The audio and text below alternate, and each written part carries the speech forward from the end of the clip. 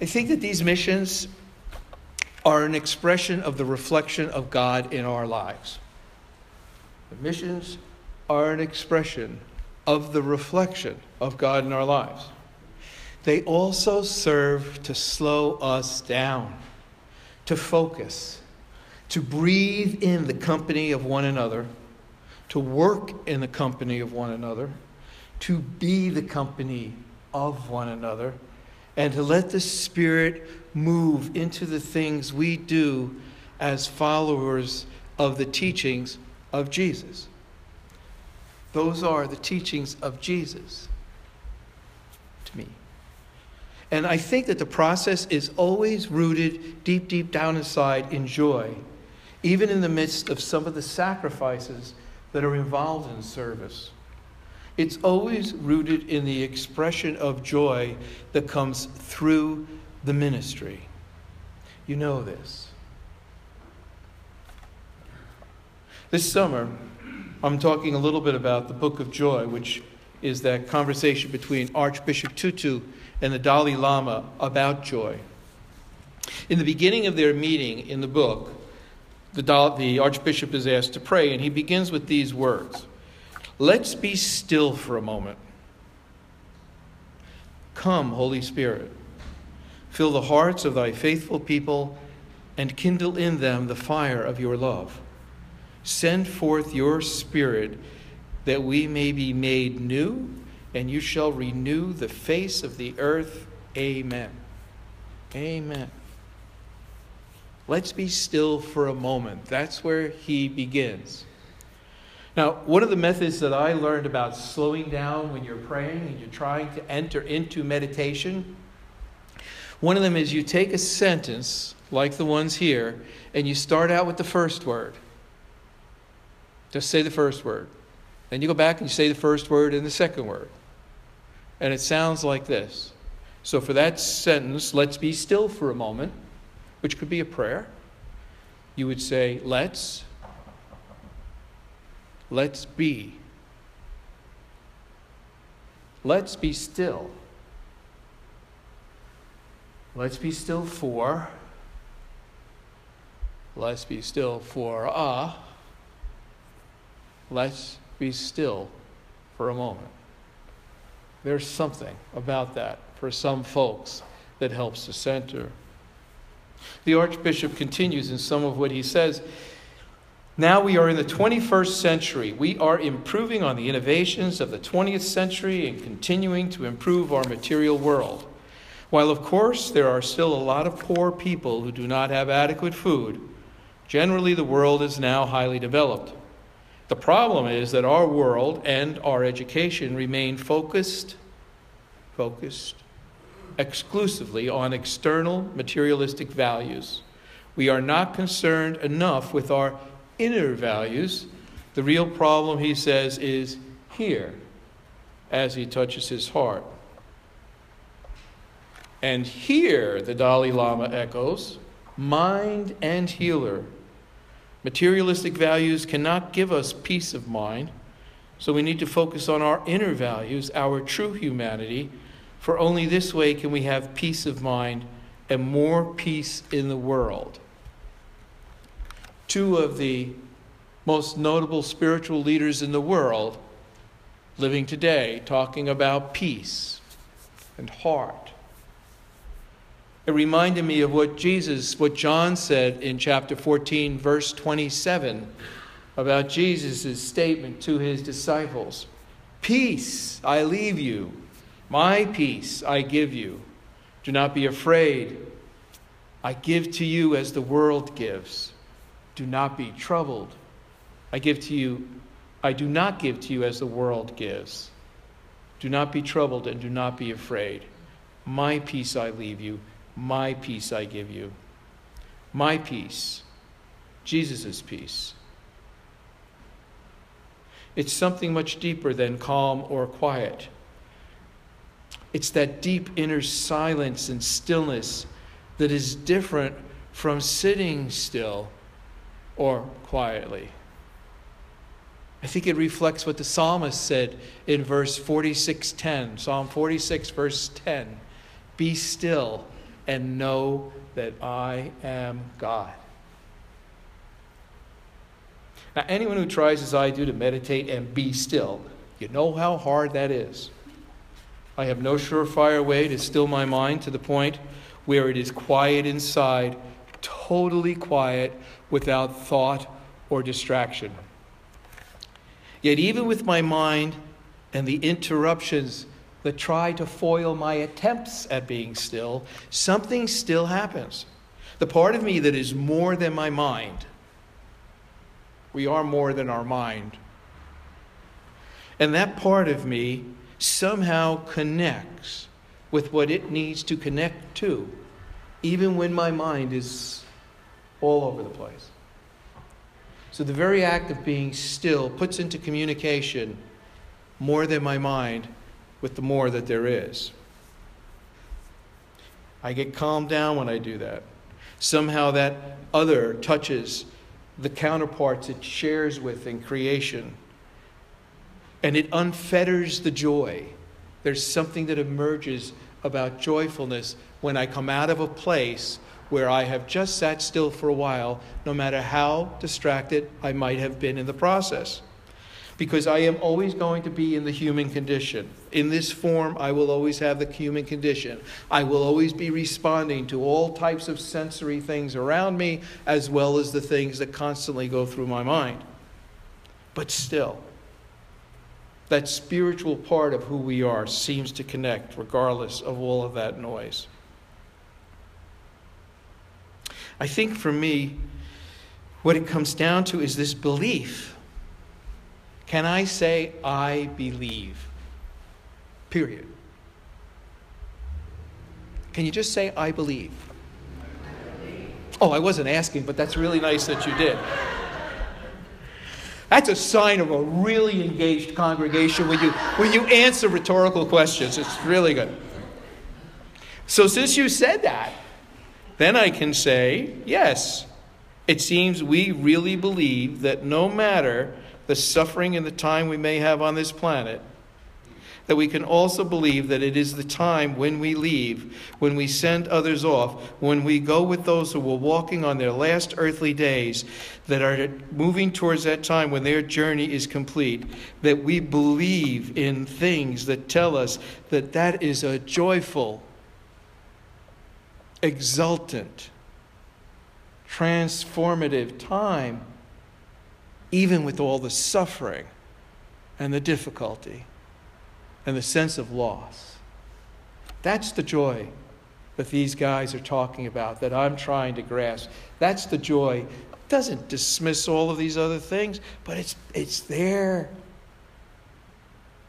Not in spite of, just it's there. Like I believe it's there. Now, some days I'm in that place more than others. But here we are in this place of prayer and Christian worship that, as we know it, has its arms around a loving God in all the ways God may be known. So when I identify myself as a Christian, I don't identify myself in a way that limits me from embracing others and the ways they move in their direction of God. In fact, my beliefs and the teachings of Jesus that I believe in tell me it is exactly the opposite. Everyone is embraced in these teachings of hospitality and love. The greatest of commandment. Love God with all your heart and all your soul and all your might. Love your neighbor as yourself. There's no division there. But it is hard sometimes, right? Remember the words, Eli, Eli, lama sabachthani. My God, why have you forsaken me? Jesus, in the midst of his suffering, joyful as he was, deep in his knowledge of God and his relationship to God, in his suffering cried out, why have you forsaken me? And the words come from Psalm 22, but there's more to that. At the end of Psalm 22, the words are, and the meek shall eat and be satisfied. They shall praise your God. Your heart shall live forever. If Jesus was reciting the prayer, he was reciting a prayer of transition. I know how it feels. I feel abandoned at the moment. Where are you? But I know you are there despite my ability at all times, in all places, in all conditions, to pull you out of thin air or pull you from deep in my heart, because I know your heart shall live forever, and my heart is your heart. It's all over the Psalms, you know. Psalm 30, verse 5, weeping may endure for a night, but joy cometh in the morning. We wait together. We pray together. We try to be still. We do our best to be of service. And when we do those things as best we can, especially in the company of others, joy emerges. Looking at the kids this morning, can you imagine them? The joy they bring not only to their family, but to others in the process of saying, here, I brought you a prayer shawl, or here's something to eat, or here's some food for the bath. This sense of giving, it unfetters the joy. It takes off the boundaries we place on it trying to live in a 21st century world. Jesus reminds us in John 17 that, we're not of this world. We are not born of earth, formed from it through God's breath into it, perhaps, if that's how it happened. And Jesus reminds the others that he is not from this place either. We are here, but not of here. God, the hour has come. Glorify your beloved so that your beloved may glorify you. This is eternal life, that they may know you. That's why he came, so that God's reflection through his teachings could be better known. And a little later he says, now, God, I am coming to you, and I am saying these things while I am still in the world, so that they may have my joy fulfilled within them. My peace, my joy. I have given them your word, and the world has hated them, the disciples and the followers, for they are not of this world, just as I am not of this world. We're not here to be of the world, it appears. And of course, therein lies the struggle. As Jesus prays and John records, how do you get the world to loosen its grip a little bit with all we're holding on to, and to embrace this presence of God and joy in our lives? There's great intimacy in this powerful exchange between God and God's creator. Between God and Jesus. These are powerful, cosmic forces at work beyond anything we understand between Jesus and God. And it's the same forces that are at work between ourselves and God.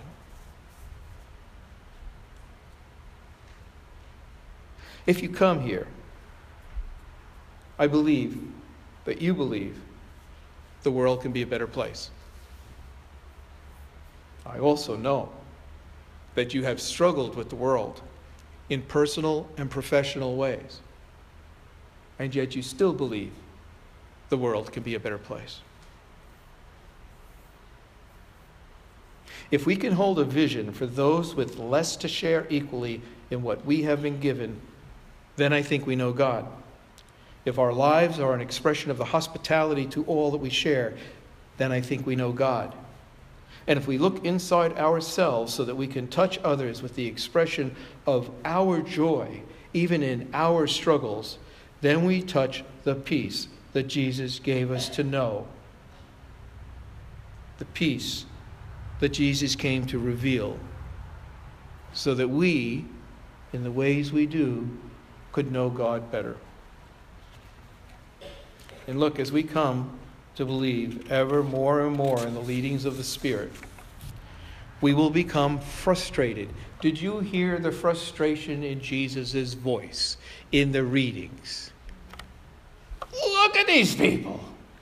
What is wrong with them? Can't they see? How could you not see the vision? If you can see a wrong and know it can be better, chances are you've been frustrated with others who don't see that or who want to argue with you about that. If you can find some joy in a time of great sorrow, chances are you're in conflict with somebody who wants to wail and wail. I grew up in a time and a culture, Irish and Italian. My grandmother never took off the black dress when my grandfather died. Never. The thought of even remarrying never occurred to her. A little aside, when my other grandmother died, my grandfather was single. He was almost 80, remarried. And he said to me one day, because we exchanged letters, he says, "Raymond, your grandmother told me if I ever remarried, she was going to haunt me. And oh my God, is she haunting me." So I'm not a proponent of anything. I'm just saying. But things are different, perhaps. And yet at the same time, how faithful people were in the ways they believed. And so as we come to believe ever more that these leadings of the Spirit that move us in directions, as we hold on to them, believe in them more, there's going to be more frustration. It is, I think, all along the transversal, I'll call it, that goes through the heart, that takes us from a place of isolation, maybe here, to a place of community and joy. It seems the most important thing here is that as long as we believe and know that we are loved, and whatever it is we have to bear or celebrate, we will find joy. And most often that joy will be found in the service to others.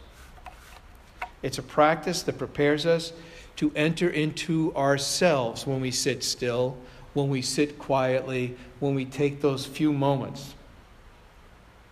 It brings us to that place of the shared humanity that the Dalai Lama speaks of, to a place where our lives become expressions of compassion for others and bring to life our call to be opposers of injustice of any kind. The practice of a time for prayer and meditation, the stillness and the silence, moves us along the path as being living proof to others of the God who loves us enough that we can love them, even if you're not always being very nice to us. In a way, perhaps it's an expression that sounds something like this: because of our joy and what we believe, we love you. We will hold you accountable, for we are accountable to others as we are called to be. But we will love you because we know the God that loves us. God that loved us first and continues to love us always. Amen.